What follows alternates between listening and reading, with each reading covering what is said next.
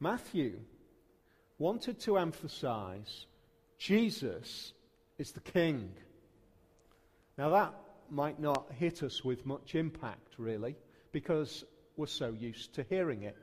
We're so used to the idea of Jesus as the King. It's something which, if we don't accept, we at least hear of it and have heard of it probably very often down through the years.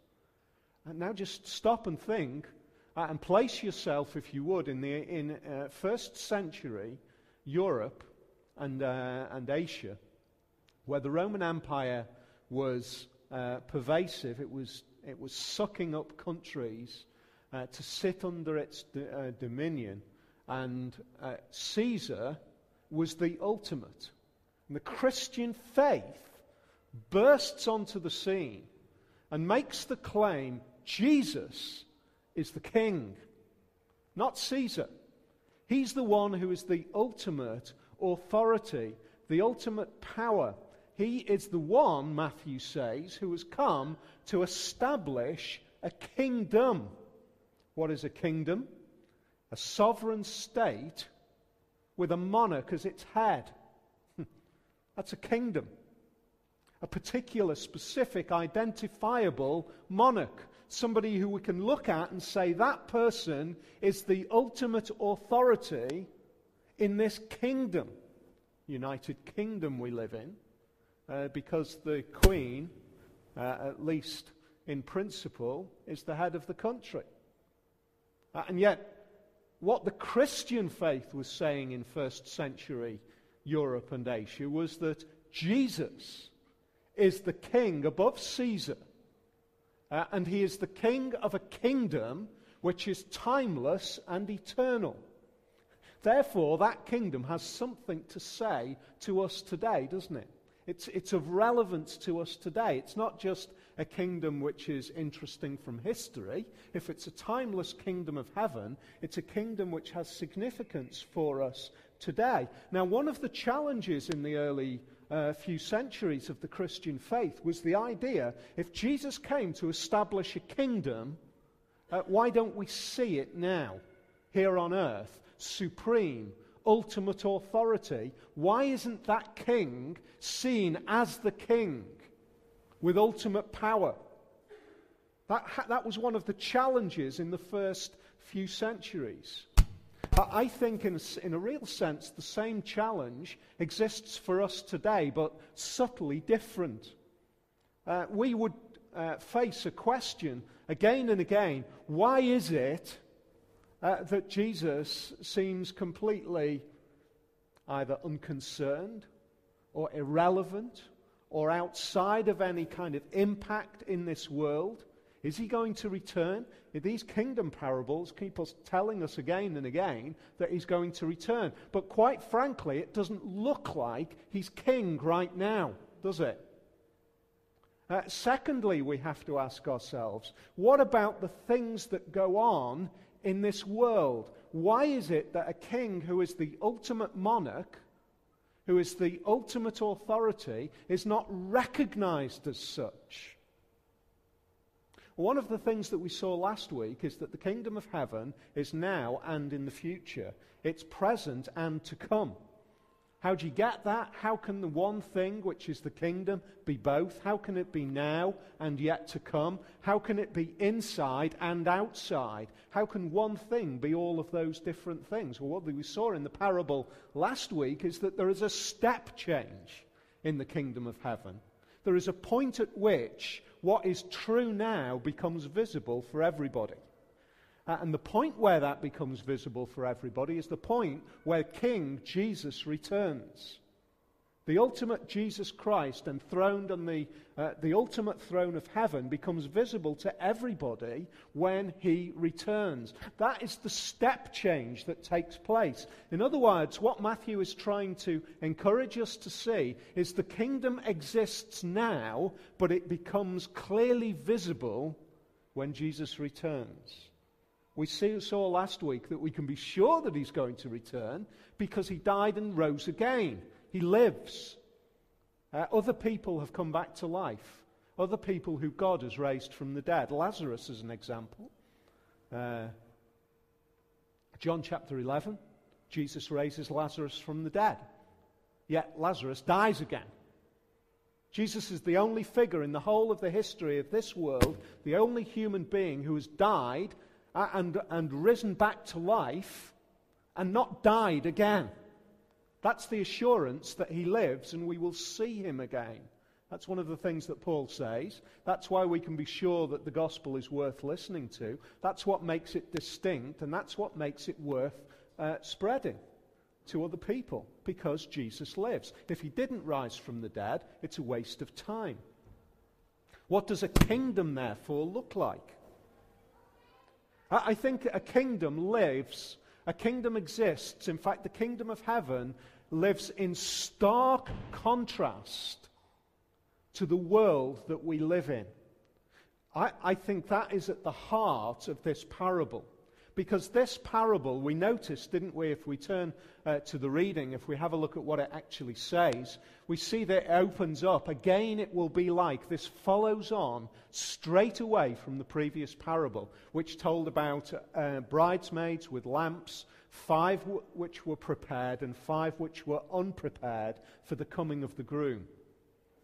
If the previous one carries the warning, be prepared, this one, this parable, this story, explains what being prepared looks like.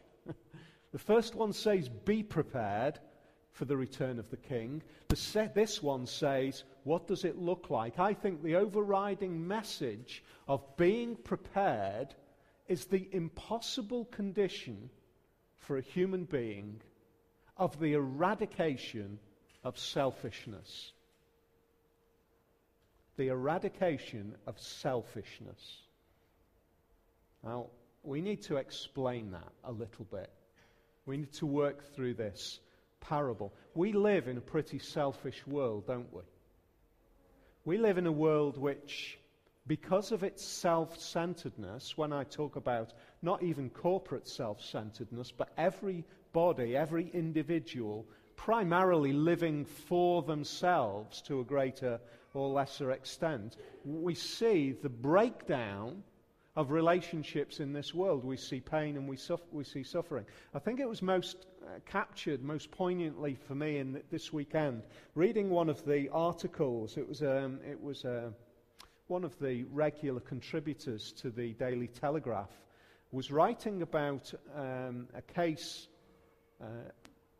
that was in a coroner's court last week, I think it was, looking at the death of a man who was 59. He contracted a profound skin condition and slipped into a very painful skin condition. He'd slipped into depression. He'd found that he'd first come in contact with the authorities when they found him stood on a bridge. It would seem as though he was ready to throw himself off the bridge to end his life. And the traffic was held up on the bridge. And for 7 hours, people were negotiating and working with this man. It looked as if progress was being made.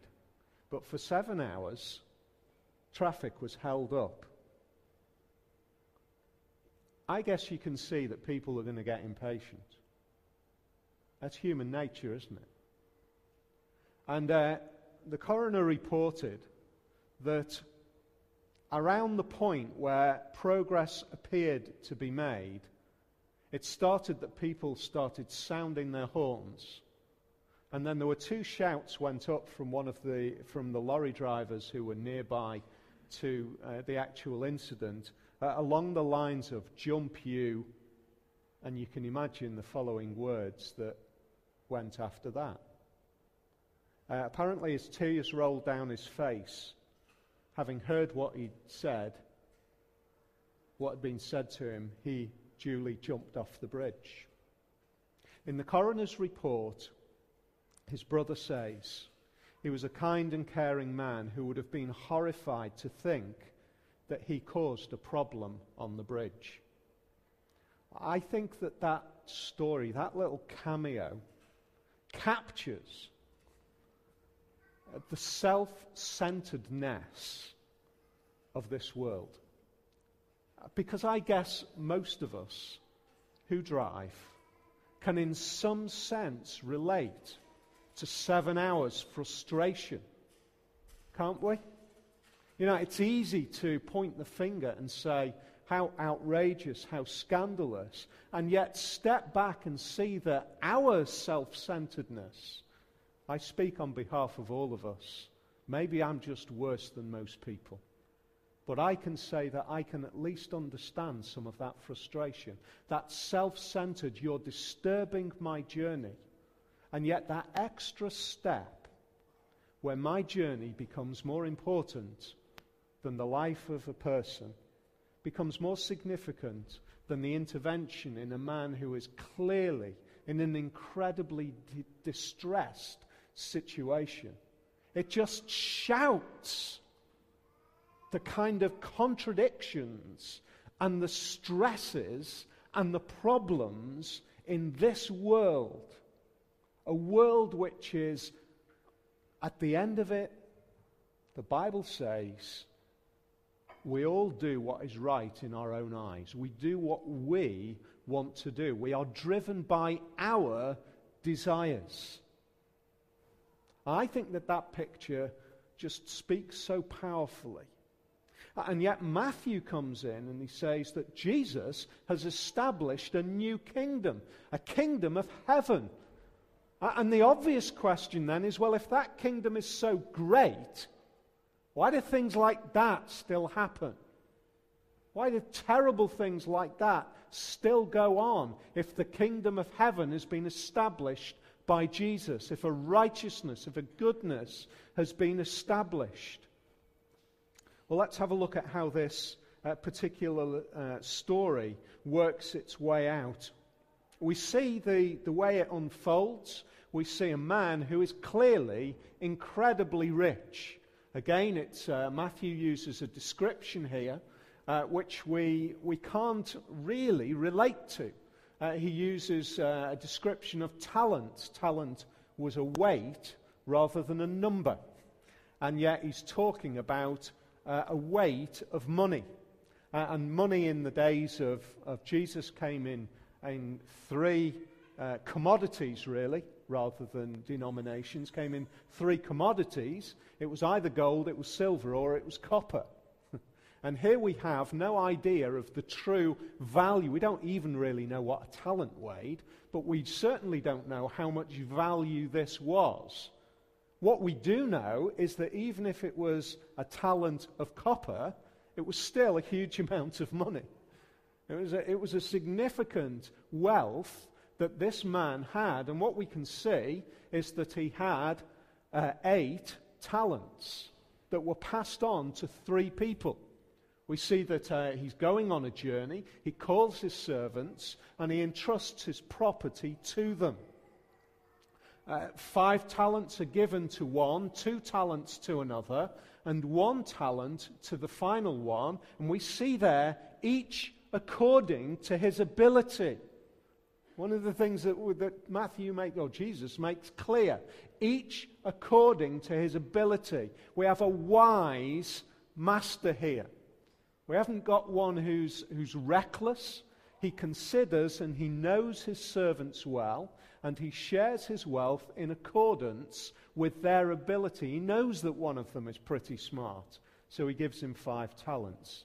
He knows that one of them is perhaps not quite so smart, so he gives him 2 talents. And the third one, he's very cautious. He's careful not for his sake. That becomes clear. He's careful for the servant's sake, and then therefore he gives him 1 talent to look after. But as we say, each one of those is a significant amount of money. And so we find that those 3 men, the man who received the 5 talents, went at once, straight away. It's almost as though Jesus wants to enforce the diligence of these men.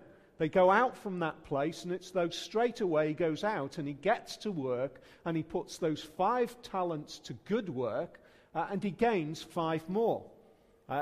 We don't know the time scale.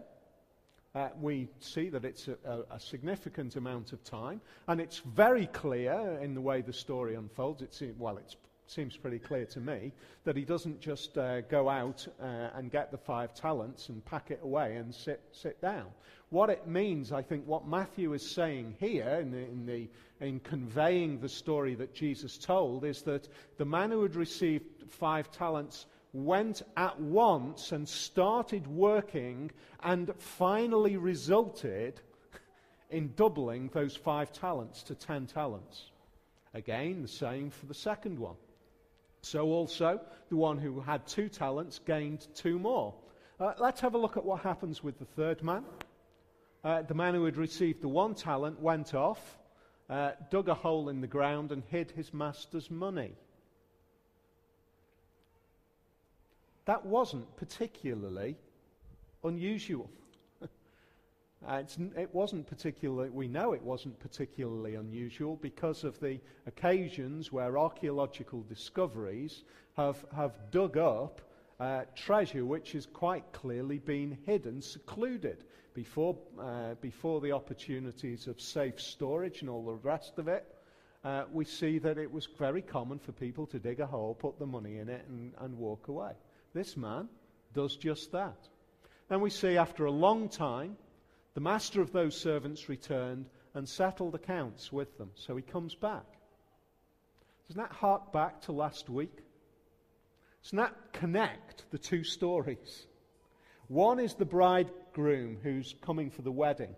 And the wedding is assured, the wedding is guaranteed because the wedding has been promised, because the betrothal has been made. We said last week that is exactly a picture of how Jesus promises to return again. The betrothal has been made as he dies on a cross. The assurance of the return is made at that point, and the final return is guaranteed. We see the same here. The man returns and makes settlement with his servants. Let's see how that unfolds. Let's see how the result, therefore, of the commitment that these men have made. The first one, obviously, 5 has made 5. The result of that is that the master replied, "Well done, good and faithful servant. You've been faithful with a few things. I will put you in charge of many things." And then he uses a phrase which shows the heart of the master. He doesn't say, "Well done, you've been successful. I will give you proportionally a wage or a commission or whatever you like, a bonus." He says, "Come and share in my happiness." See that? That's what he gives. Exactly the same for the man with the 2 talents. Now that's significant because it reveals the heart of the master. He doesn't give in proportion to what they've achieved, although they've both doubled up. He gives of himself. Come and share my happiness. Share your master's happiness. The result was not the issue so much for the master. The outcome, the doubling up. We'll see how that works out. We see the master's heart exposed here. He wants to share his happiness with those servants. He wants this to be more. He wants to express relationship with them. He wants it to be more than just a payout, if you like. Then we see this final case. We see the final 1 talent servant comes along. "Master," he said, "I knew that you are a hard man, harvesting where you have not sown and gathering where you have not scattered seed. So I was afraid and went out and hid your talent in the ground. See, here is what belongs to you." On the face of it, as I was preparing this, and we were talking about servants and masters, and and kings returning, and it just coincided with me watching a documentary about the history of Blackadder, and I couldn't help thinking about Baldric at this point, with this servant. He seems a bit of a dumb servant, doesn't he? It seems as though, I went and buried it, sir, and here it is back. Everything that is yours. But there's something deeper going on. Because initially we could say, well, clearly the master knew that he wasn't quite as switched on because he gave in accordance with their abilities, didn't he? We can really be in danger as we see this story of unfolding, of feeling as though actually this one-talent servant is fairly hard done to. He's obviously not that particularly astute, and therefore the end result of him being cast out, because all he did was buried that talent and then gave back the master so he didn't lose anything. Initially we think one of two things: either he's badly done to, or even worse, is the kingdom of heaven all about us being successful for God? Isn't it easy for us to think that? Either he's badly done to because he wasn't smart, he was a Baldric servant, or alternatively, acceptance in the kingdom of heaven is about how successfully we multiply the talents that God has given. If we're successful, God will allow us into his kingdom. That's what it sounds like, doesn't it, on the face of it? But I think we need to, in the same way as we see the master's heart exposed, as we see he just shares his happiness with those servants, equally, no matter what they had done, no matter what they had achieved, I think in exactly the same way we see the heart of this servant revealed as we see the story unfolds. The master replied, and here's the key point, here's the kind of the lever that prizes off the lid and tells us what's really going on. The master replied, "You wicked, lazy servant." He doesn't criticize him for not being smart, not being financially astute. He criticizes him for being wicked and lazy. Why? Well, he says, he asks him a question. So you knew that I harvest where I have not sown and gather where I have not scattered seed? He throws it back. He reflects it back and says, so you know I'm like that, do you? That's what you consider me to be? You think I'm somebody who reaps where I haven't sown? You consider me to be the kind of person that takes where I haven't invested? That's what you think of me? And therefore you were scared? You know what? That doesn't stack up, is what the master says. That doesn't stack up. Because you should have put my money on deposit with the bankers so that when I returned, I would have received it back with interest. There's the point. There's the crux issue. You could have done something. It's not about how successful you are. You know, you've got one talent. If you'd given it to the bankers, I don't know what the state of the interest rates were in first century Palestine. If they're as bad as our interest rates at the moment, he wouldn't have got much. But what the master is saying is precisely that. If you'd have taken that talent, and if you'd have put it with the bankers, and if you'd have just received a little bit of interest, I'd have turned around to you and I'd have said, come and enjoy my happiness. But actually, you've just exposed your heart. The reality is this. I gave you a talent to take care of to have responsibility for. What did you do with it? You disregarded it. You didn't want anything to do with it. You had no consideration for it. You had, therefore, no consideration for me. You didn't care. Or to put it in a way which really makes it relevant, I hope, for today, the master is saying to this servant is this: I gave you a responsibility, but you walked out of this room and you lived your life with you at the center and not me at the center. You lived your life for your sake and not my sake.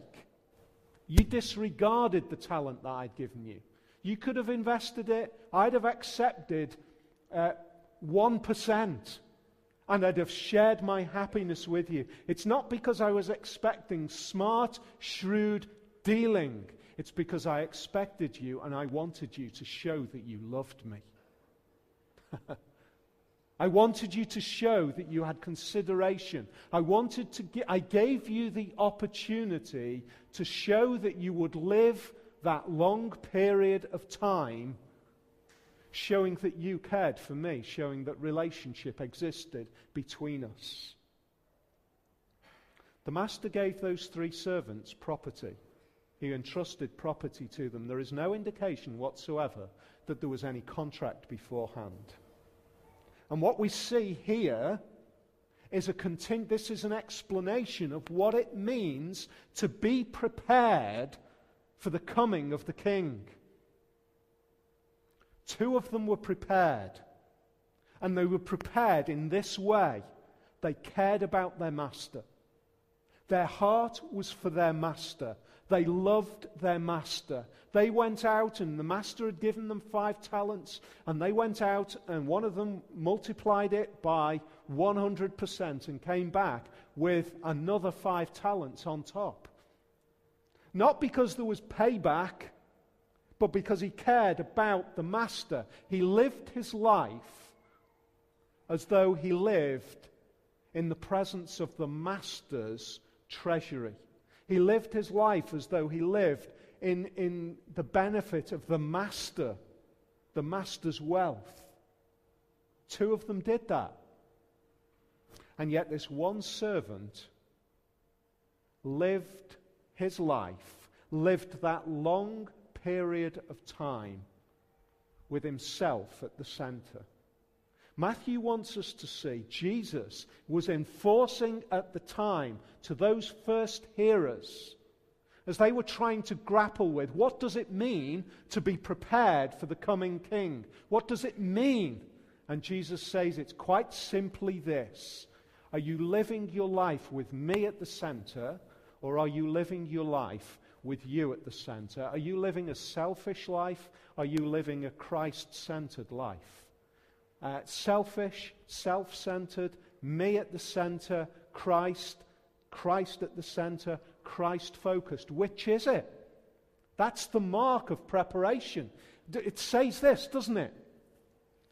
Being ready for the coming of the master, being ready for the coming of the king, isn't about being ready at one point in time where he suddenly appears. Because that's what it appears in the first parable. They're just ready with their lamps. It's about being ready at that moment in time. And Jesus says, no, it's not like that. I can understand why you might have considered that, but that all I was explaining there was that's the kind of step change that takes place. Actually being prepared is about living it out day to day. Living it out. Never knowing when the master is going to come again. And living it out with a heart and a love for the master. That's quite simply it. The end result of that. What happens with this man Is we see the continuation of that previous picture. We see that he is separated. We see that he is cast out. We see that he has what is his taken from him and given to others, and throw that worthless servant out into the darkness where there will be weeping and gnashing of teeth. That sounds harsh, doesn't it? Throw him out, weeping, gnashing of teeth, separation from God, until we stop and say, no, that is just a continuation of precisely how the servant has lived. Hasn't he? He's lived his life. He's lived that long period of time. He's lived it separated from the master. He's lived it apart from him. He's lived with himself cut off from the master. And so the master says that what happens in this life, effectively Jesus says, what happens now continues into eternity. It carries on. Being prepared for eternity is about how we live now. This is where it hits. This is where it really hits. Every one of us here, it's as though the Master has entrusted us with talents. We can't say that we haven't been granted anything. And we can't say that because we know that we live in God's world. We know that all of the things that we have received, we receive from God. We know that all of the benefits that we have in this life are not ours. And yet, how many of us, and I look in the mirror at that point and say, I struggle by carrying on living as though this is my world. I carry on living with me at the center. I carry on living as though I am not prepared for the coming King. I carry on living as though I am not giving myself with every part of me for the love of the King. This story goes on. Jesus unfolds this even more by describing in verse 36 through to 46. Let me just read a couple of verses to you. It says that the righteous will be granted relationship with him when he returns because they've fed the hungry and they've clothed the poor. And there will be those who will be separated because they haven't fed the hungry and they haven't clothed the poor. And we'll say, well, I don't ever remember clothing somebody. I don't ever remember feeding somebody. And yet I'm granted relationship with you. And others who are cast out will say, I don't ever remember pushing somebody who needed food away. I don't ever remember turning somebody who needed clothing away. And the point of it is this. Jesus is saying, I hear what you're saying, but you've lived your life for yourself. You've not lived it for me. You've not lived it as though that resource which has been granted to you, it is there for you to just pour out and multiply for benefit for others. That is a really powerful portrayal that Jesus makes, isn't it? What a strong message is brought out at this point. Are we living as though what we have is to be poured out because it's not ours anyway? It's the Master's. Now, again, that sounds a bit like if we do really good, the Master will give us, doesn't it? If we work really hard, the Master will give us. Reminds me of another of the Blackadder characters, the Lord Chamberlain Melchett. He's this kind of sycophantic, horrible, sleazy. Everything that he does because it'll make the Queen happy and he'll get something out of it. Brilliantly portrayed by Stephen Fry. This kind of sleazy, horrible, self-centered character who is just completely sycophantic. Does he love the Queen? All of the things that he says, does he really love the Queen? Of course he doesn't love the Queen. He does things for the Queen for what he can get out of it. And how easy it is that we've got to hold those two things. One way we can appear as though we live for ourselves. The other way is that we can appear as though we do everything just so that we can get out of it. Is our Christian faith that? Is our idea of relationship with the King what I can get out of it? Or have we reached that point where we say, I understand what the King has done for me. I love what the King has done for me. I see that he came and he sacrificed himself, and my heart is given to that King. And I'm going to now live my life, not for me, but for the glory of that King. Because I am now in relationship with that King. I am now in a relationship which cannot be broken because he has forged it. But I'm going to express that relationship in this life now. I want you to question. I want you to think about that. And I think about that. What are the resources that I have? What are the resources that we have? Time, skills, gifts, emotions. All of those kind of things that have been granted to us, not because they're ours, but because God has given them to us on trust. They're given on trust. Being prepared, truly being in relationship with that King, means that we live our lives now. At the beginning of a venture like this, in the middle of this place, with all of the opportunities and all of the demands that this place places on us for the furtherance of the gospel, is our heart. I want nothing more than the name of Jesus to be shared with as many people as possible here. I want him to be exalted. And my resource, whatever that resource is, whatever that talent is, if we want to misuse that word, whatever, I just want to pour that out. Because I love that King. Or are we in danger of saying, no, that's mine, and I'm going to dig a hole and I'm going to bury it, and I'm going to live my life for me? Or are we equally in danger of saying, I'll do all of the things that the King might look at me and think I'm great.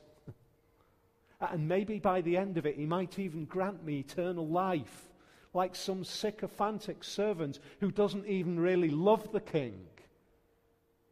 But we want the King for everything that we can get out of him. What Jesus says here is, real, true preparedness for the King is like this. It's like we're living our lives day by day, knowing that we have resource, but knowing that it's not really ours. Knowing that we can let it go, because we look forward to a relationship with the King which is eternal, where we enter into his happiness for all of eternity, where the things that we hold on to with tight fists here seem so insignificant compared to the riches of the future. That's what being prepared is like. Now I know we need our fingers peeling away from the things that we hold on to, don't we? We don't let go easily. But is our prayer, is our desire, Father, take a hold of each one of those fingers, all of those securities that I think are so important for me in this life, for me to feel as though I'm happy or whatever it might be. Just peel my fingers away one by one so that I can show that my heart is truly in relationship with you.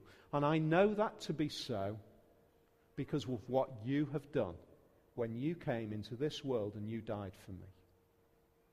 Help me to be reminded day by day that I live my life with the gifts and the provisions and the resources, with a focus that is for you to be elevated, for you to be displayed.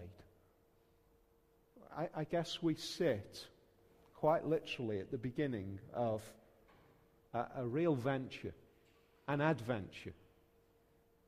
But may that adventure not be for our glory. May that adventure not be for our honor.